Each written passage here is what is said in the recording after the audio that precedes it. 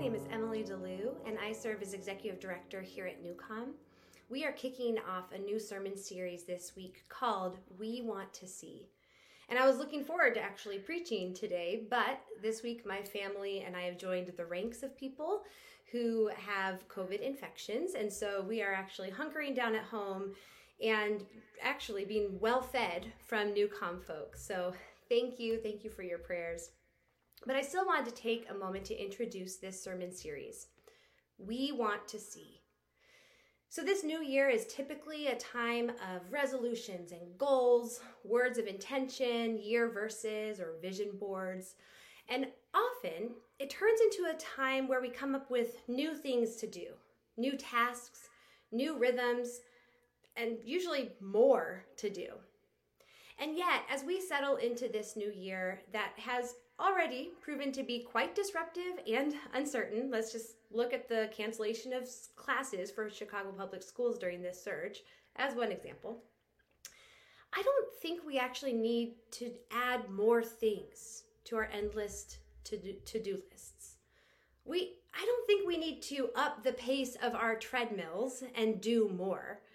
In fact, I believe God's invitation to us in this season, as we start off this year, is to slow down and intentionally shift our postures to see and receive from God. Rather than add more things to our plates, what if we released some of our loads in acts of surrender? So our passage for this series is a well-known one from Luke 18, Jesus healing the blind man. And in this story, the blind man cries out to Jesus, the crowd shushes him, and yet Jesus says that the blind man should still come to him. And Jesus asks him, "What do you want me to do for you?" And the blind man replies, "I want to see." And Jesus heals him. This story is a piercing and tender invitation to deeper faith and surrender. It's an invitation for us to shift our postures to see the way God sees, to see each other and our neighbors with God's eyes. As we enter into this transition process that Cece and Pradeep talked about earlier, to see our church from the perspectives of abundance and providence, the way God sees our church. And the only way for us to see the way God sees is through transformational encounters with Jesus, like the blind man and the crowd experienced in this passage. Through acknowledging our deepest needs and longings and blind spots, we can see by being healed and changed by Jesus. So we're going to spend the next 4 weeks intentionally slowing down and entering into almost a meditative posture of mulling over this story over and over again, but from different lenses. Tim White, our care minister, will preach today. Thanks for the last minute, Tim. Ruth Nakai, our director of spiritual formation, will lead us next week. Michael Sugahara, a lead leader in our spiritual formation ministries, the following week. And then Carlton Coleman, our director of worship, will close us out at the end of January. And they're going to preach from their perspectives and their experiences about what they sense God is saying to our church through this passage at this particular moment. We're essentially holding up a kaleidoscope, or maybe a prism would be more accurate, holding up a prism to these sacred words of God, turning it ever so slightly so that we can take in the diverse and expansive ways that God speaks to us, that we might see more fully, more clearly. So I invite you these 4 weeks to sit in this passage and meditate on it throughout the week. Read it and envision yourself as a member of the crowd who considered the blind man a total disruption. Meditate on the character of Jesus that's demonstrated through how he talks to the blind man. Place yourself in the blind man's shoes and consider what it was like for him to cry out to Jesus even when everyone around him was shushing him. Sit with these words and let them pierce your heart. In this season, I believe God is asking Newcom, what do you want me to do for you? And my prayer is that individually and collectively, we might slow down and position ourselves to be able to say in surrender and faith, we want to see. May we enter into this season with that posture together.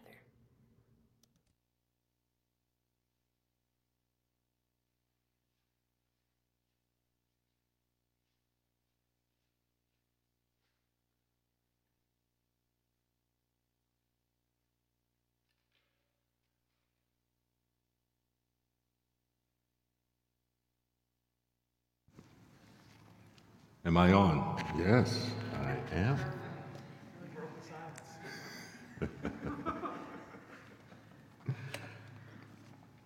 Good morning, church family.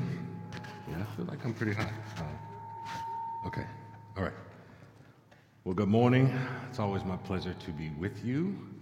And y'all heard what the woman said, so that's where we're going the next few weeks. So I'm just going to get started. A few things I just wanted to say. For one, even though I know some of us make getting up here look easy, this is not easy. For me, there's a main reason why, because I recognize that I am accountable to God for the words that I speak. And so pray for me as I minister. I always pray that my words will be formed by the Spirit of God today. I also want to note, as he mentioned, that there are 4 of us speaking on the same text. So if there are certain points that I do not drive home today, don't be upset. We're going to be talking about this for the next 4 weeks, okay? But I have a particular lane that I am flowing in. So just flow with me today, and hopefully I can set us up for the next few weeks. All right, so she mentioned the particular passage, and I want to start by reading that passage. So it's coming from Luke chapter 18, and we're looking at verses 35 through 43. And I'm going to ask for this time, I normally don't do this, but I would ask if we could stand for the reading of the scriptures.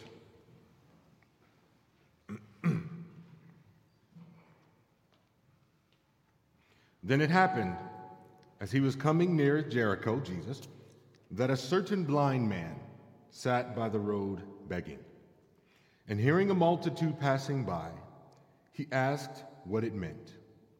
So they told him that Jesus of Nazareth was passing by. And he cried out, saying, Jesus, Son of David, have mercy on me. Then those who went before warned him that he should be quiet. But he cried out all the more, Son of David, have mercy on me. So Jesus stood still and commanded him to be brought to him. And when he had come near, he asked him, saying, what do you want me to do for you? He said, Lord, that I may receive my sight. Then Jesus said to him, receive your sight, your faith has made you well. And immediately he received his sight and followed him, glorifying God. And all the people, when they saw it, gave praise to God. This is the word of God. All right, you may be seated.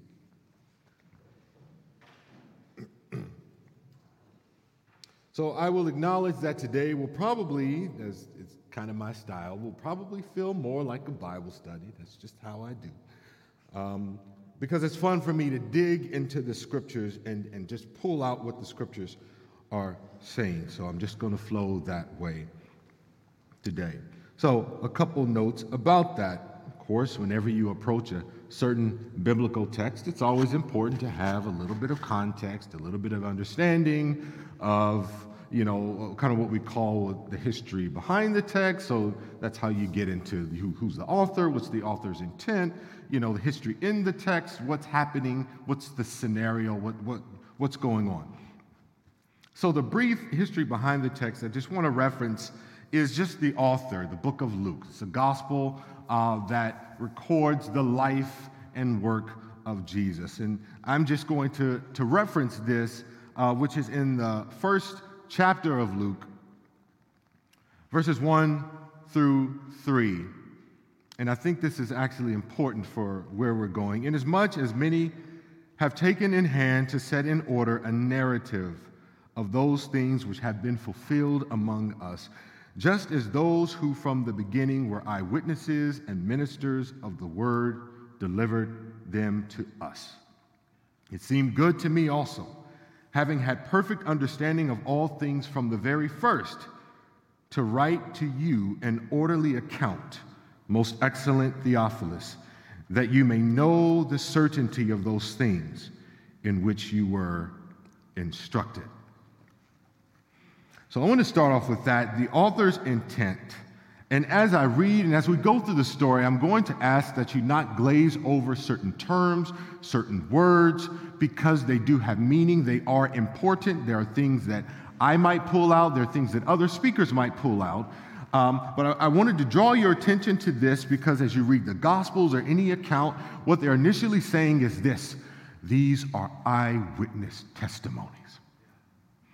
And every story that we read about what Jesus did, that this is not some move for blind faith. These are people who walked the streets with Jesus. They saw him. They touched him. They were there. They're saying, this is very scientific. They are saying, we've handled this. We've seen this. We've testified to this. And the reason I'm writing these things to you is so that you can have a certainty of what you've heard. And so that's when we talk about our faith. It's not this blind faith, we're making it up. We're saying this is based on concrete evidence. At least that's what the author is saying. And that's what I'm saying to you today. Eyewitness accounts. Now we come to the text, okay? And now what I'm going to do is just kind of go through the text and give a breakdown. But leading into this, it's always important to read passages before the main passage, after, to kind of get fuller context. Now, I might lightly reference certain things, but I'm going to challenge you in your own Bible study time to go back, since we're going to be reading this text for the next 4 weeks, read all the verses before it, because you'll see similar themes that Jesus is bringing out, and that the author wants you to understand. With this context, so Jesus is on his way to Jericho. Just before this moment, Jesus tells his disciples, again, because he did it throughout his ministry, that he's about to die. He's about to be handed over, he's going to be crucified, and he's going to rise again. So Jesus is on his way to Jerusalem, okay? So in this time, his crucifixion is days away, okay? You know, very soon he'll be coming into Jerusalem riding on a donkey. Hosanna, Hosanna, you know, that's about to come up. And so this is en route to that, okay? He's going through Jericho, okay? And while on the way, we encounter this blind man who sat by the road begging. Okay? He's blind, he's begging, he's relying on the goodwill of other people around him. He sits by the road because that's probably the main traffic. If you think about when you stop at a traffic light, you see people with signs that says, I'm homeless, help. It's the same idea. Main road, probably, maybe it is the main road in the town.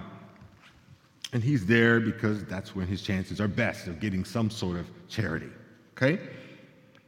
And hearing a multitude passing by, he's asking what's going on, okay? The brother can't see, but he's hearing what's all the commotion, okay? There's a multitude.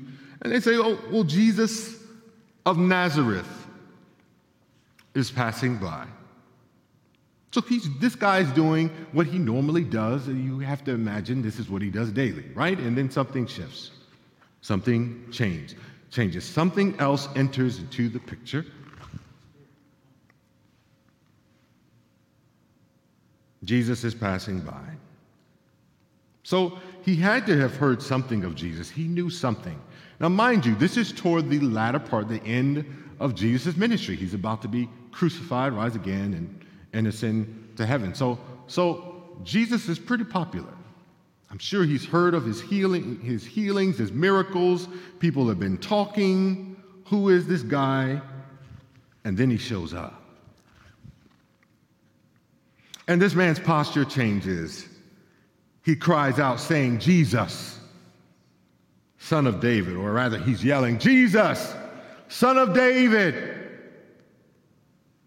Jesus, Son of David. I want you to put yourself there. There's a crowd, it's noisy. Jesus, Son of David. Jesus, Son of David.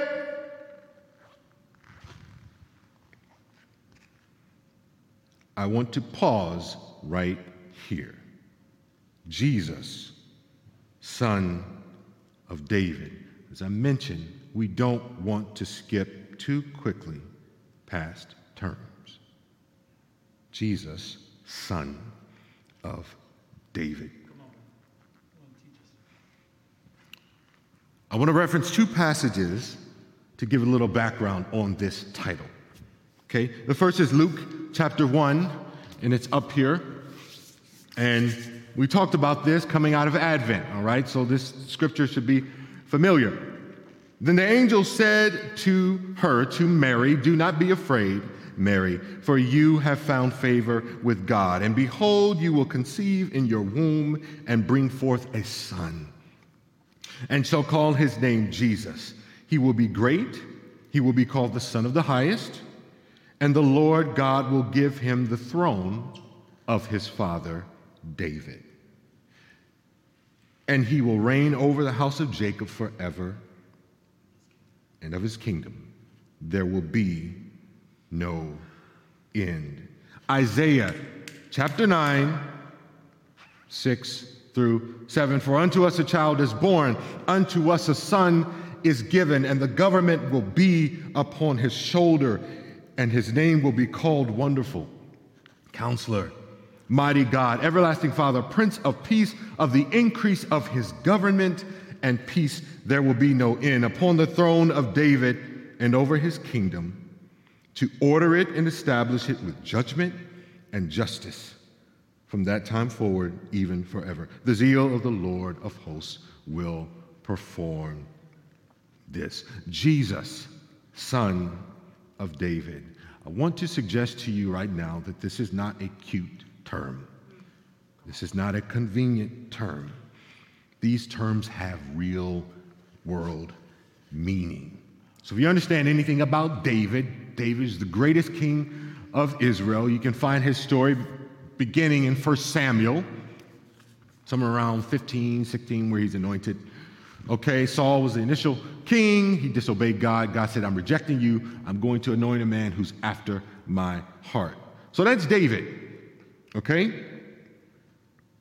And it was understood that the Messiah, the Christ, would come through the lineage of David, okay? Now you have to understand, this is a Jewish world, so you have to understand that lineage, genealogy matters, okay? And the author understands that and wants to let you know, and the readers at this time to know. You wondering who Jesus is? He's laying out an argument because there are all kinds of prophecies about the Messiah and what the Messiah would do, right? And this is one of them. He will come through the line of David. And it's showing, well, Jesus is of this lineage, one, you know. Okay, so he's a descendant of David through Mary and Joseph. He is a descendant, you know. So, you know, Joseph is his father, going back through Solomon, David. Okay, so he's of that lineage. He's got that royal right. But it's saying more than that. The passages that I just read are showing someone who's not just a descendant of David, but is greater than David. Someone who surpasses David, comes through the lineage and takes on that rulership, but He's greater than David. And get it, this when people reflect, the Jewish community, they reflect on David and how great the kingdom of Israel was at the time and how God moved. But this king, his rule will never end. That's right. Another nugget of context. This is in the context where all kinds of people are wanting to form kingdoms that don't end. The Roman Empire during this time was kind of seen as that, oh, this will be the eternal kingdom, right? No. So what is this term, Son of David? It's not just recognizing Jesus' lineage. You're the Messiah. This is the community that's reading these prophecies and hearing this. And actually, that people have seen his miracles and they're asking the question, is this the Son of David? Is this the one that's been prophesied? Is this the one that we've been waiting on? Jesus, Son of David. That title, when applied to Jesus, is declaring his royal highness, his kingship. More brief history throughout the life of Israel. You had three main offices: prophet, priest, king. The prophet spoke on behalf of God to the people. So the prophet represented God to the people. This is what God says, right? If you want to go to King James, thus saith the Lord. The priest stood before God on behalf of the people. The priest represented humanity to God. The king represents God's rule, government. So when you hear these terms of Jesus, the prophet who represents God to the people, well, Jesus is Son of God. God in flesh. He's Son of Man, representing humanity, but he's greater than humanity because he's sinless, he's perfect. So the only one who could be the perfect sacrifice, he's the priest. Son of David, ruler, king. Mind you, these terms have meaning. King, lordship. Okay? It's difficult for us because we are Americans in a democracy. We elect our leaders, but understand the people in this time who know what kingdoms are and kings. And so to identify Jesus as king, to talk about the kingdom of God, people know what this means.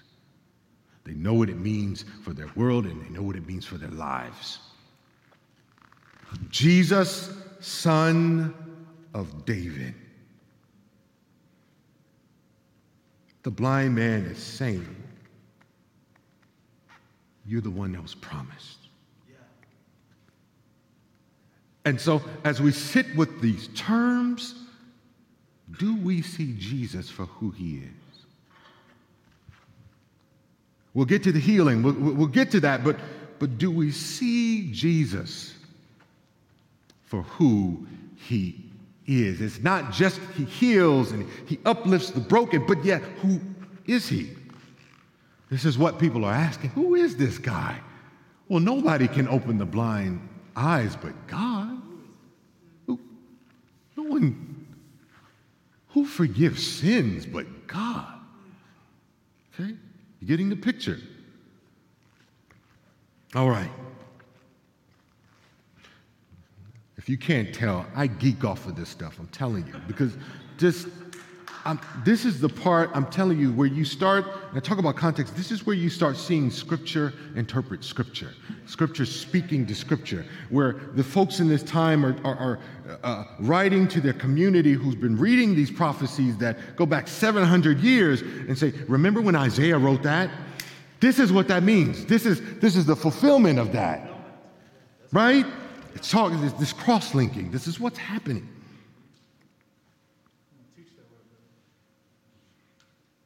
The eternal King. All right, we'll keep moving. The crowd is bothered. Now, we'll talk more about the crowd next week, so I'm just going to kind of glaze over it. They rebuked the brother. Stop talking. Why? Is he just an annoyance? You poor blind man, you don't matter. Whatever it is, Ruth will talk about that next week. But they're trying to silence the brother. And he shouts all the more. He keeps shouting, Jesus, Son of David. This brings me to a rather silly example, but I think it demonstrates the point. My kids know that whenever I preach, I will probably use them as an example. And, they'll have to get used to it because my dad did it to me and my brothers, so this is just how it is.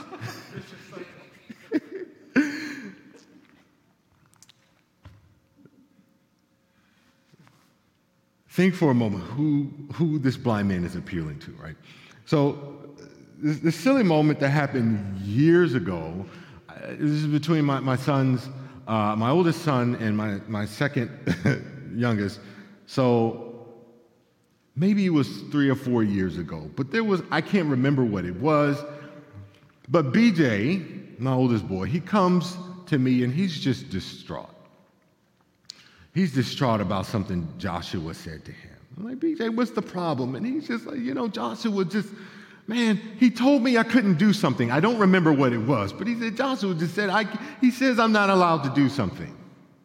And BJ's he's broken over this. Now, I did what any good parent would do. I did my best not to laugh in his face, because it was funny. I think I did one of these, it was funny. I'm like, BJ, come on, man.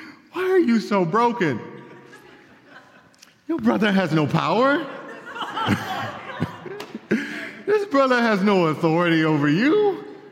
Son, who's your mommy? Who's your daddy? I use that example because I see that briefly, just the posture of this man that does not care what the crowd is saying to him, but is emphasizing, I'm talking to the true power right now. That's right. I'm talking to the one with authority right now. Jesus, Son of David, shut up, but whatever. Jesus, Son of David. And he kept doing this. Who knows how long he's doing this? He's loud. He might be tearing something up. I don't know. But he's Jesus, Son of David. Who is Jesus? Yeah. Who is he appealing to? What has he heard of Jesus? Whatever it is, it's gripped him enough to say, I don't care what I look like. That's right. Or sound like. The true power just showed up. The one with authority just showed up. It goes to show Jesus' true power, true authority. We come to verses 40 and 41, and this is another moment that grips me, where it says that Jesus stands still. In other ways, it might say, Jesus stops. Okay? So mind you, Jesus, he's in motion, he's going, and then he stops. I want to stop here because this always gets me. There are other scenes like this where Jesus is moving and he...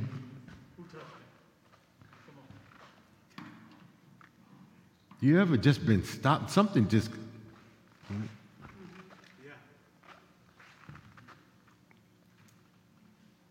Jesus responds.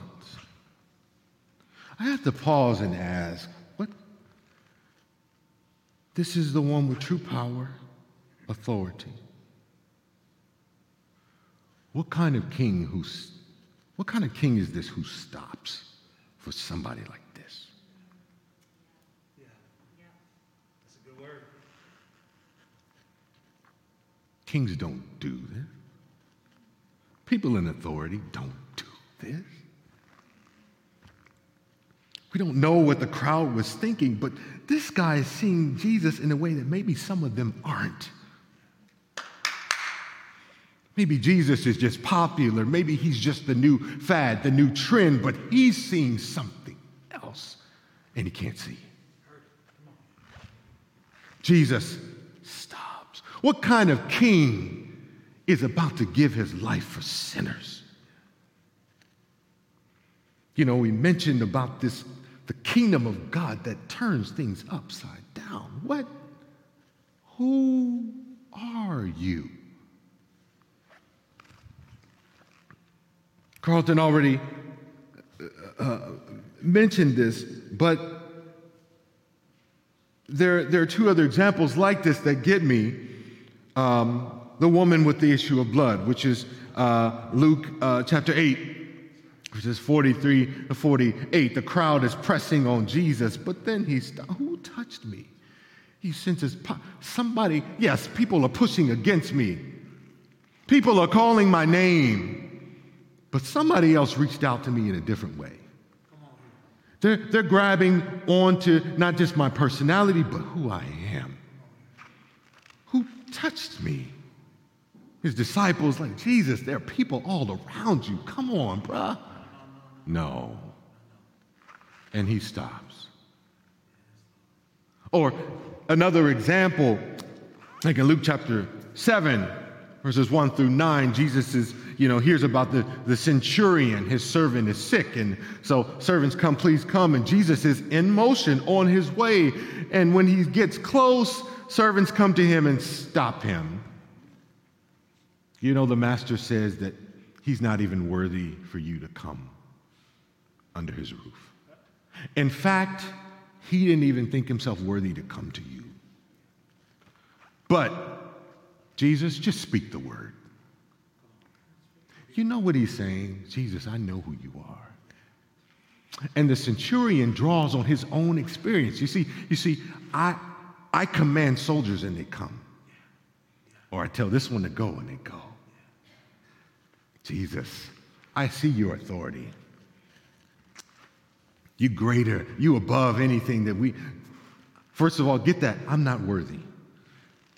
Remember that. I'm not worthy. Who are you? I can't even approach you. Just speak. Jesus, Son of David. And Jesus responds. You think about that for a moment. If that doesn't captivate you, just those moments, like, I'm not worthy, and you stop for me. I have no right to approach you, yet you stop for me. You come to me. What kind of king are you? Come on here. What kind of king is this Jesus? And Jesus does what I love. You know, he commands the crowd, tell them to come here. I love this moment because this is a royal moment. This man just petitions the king. The king stops and simply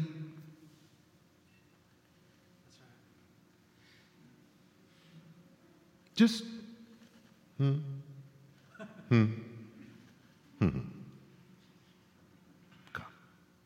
Bring him. Whenever I read that, I think of this kind of a royal court.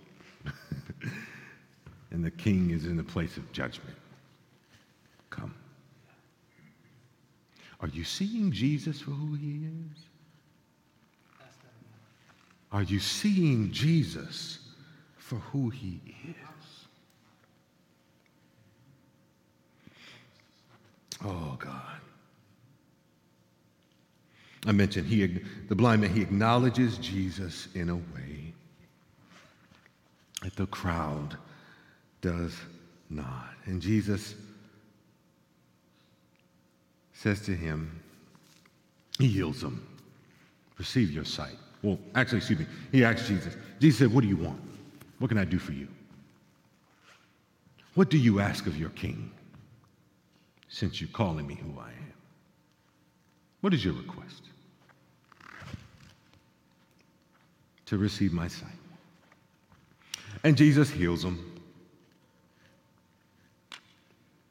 And he says, your faith has made you well. Your faith. I want you to know that this faith, and I know in our final week, CC will challenge us more on faith and exercising faith, that this is not an arbitrary faith. This is not some wishful thinking. This is not the secret. This is not a man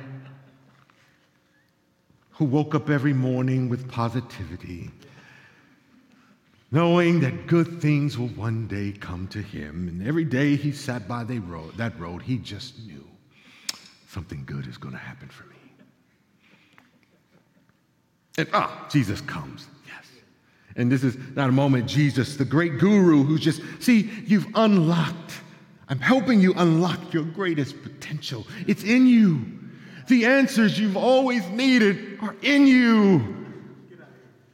Your faith has made you well. Is that what this is? Now we laugh, but that's where our culture is. All the answers you need are in you. Broken, sinful, inconsistent you. And all you need to do is look deeper in you to find the healing for you. We can see it doesn't work. This is not an arbitrary faith. He's not leaning on this Jesus who's just kind of there to assist. And see, I knew you could do it. And I want others to know the key to finding their true potential. No, his faith. When Jesus says your faith has made you well, where is his faith placed? Where is his faith placed? It's in Jesus. Jesus, Son of David. I know you have the power. Have mercy. When you say have mercy on me, you're talking to somebody who's in control. You don't say that to somebody who's your equal. You don't say that to somebody who's got good ideas, somebody who's got true power. I need you to have mercy on me. We're going to talk about, I can't go deep because I got brothers and sisters coming, okay, that are going to flesh this out, okay? But that's what gets me excited. His faith is in Jesus. And I have to keep asking the question, church, who is Jesus? When you read the text, you read the scriptures, Jesus is not a president. He's not a prime minister. He's not a great life coach. He's not a community organizer. He's not a champion for social justice. He's king. He's Lord. He's divine, Son of David, Son of God, Son of man. Well, we've been talking about linking this back to Advent, that God has broken into human history. This is what the writers want you to know. This happened. This is real. This is what we've seen. This is what we've touched. He's here. Crowds might be asking that question, is he the one? Well, what does the blind man have to say? Jesus, Son of David, Messiah, have mercy.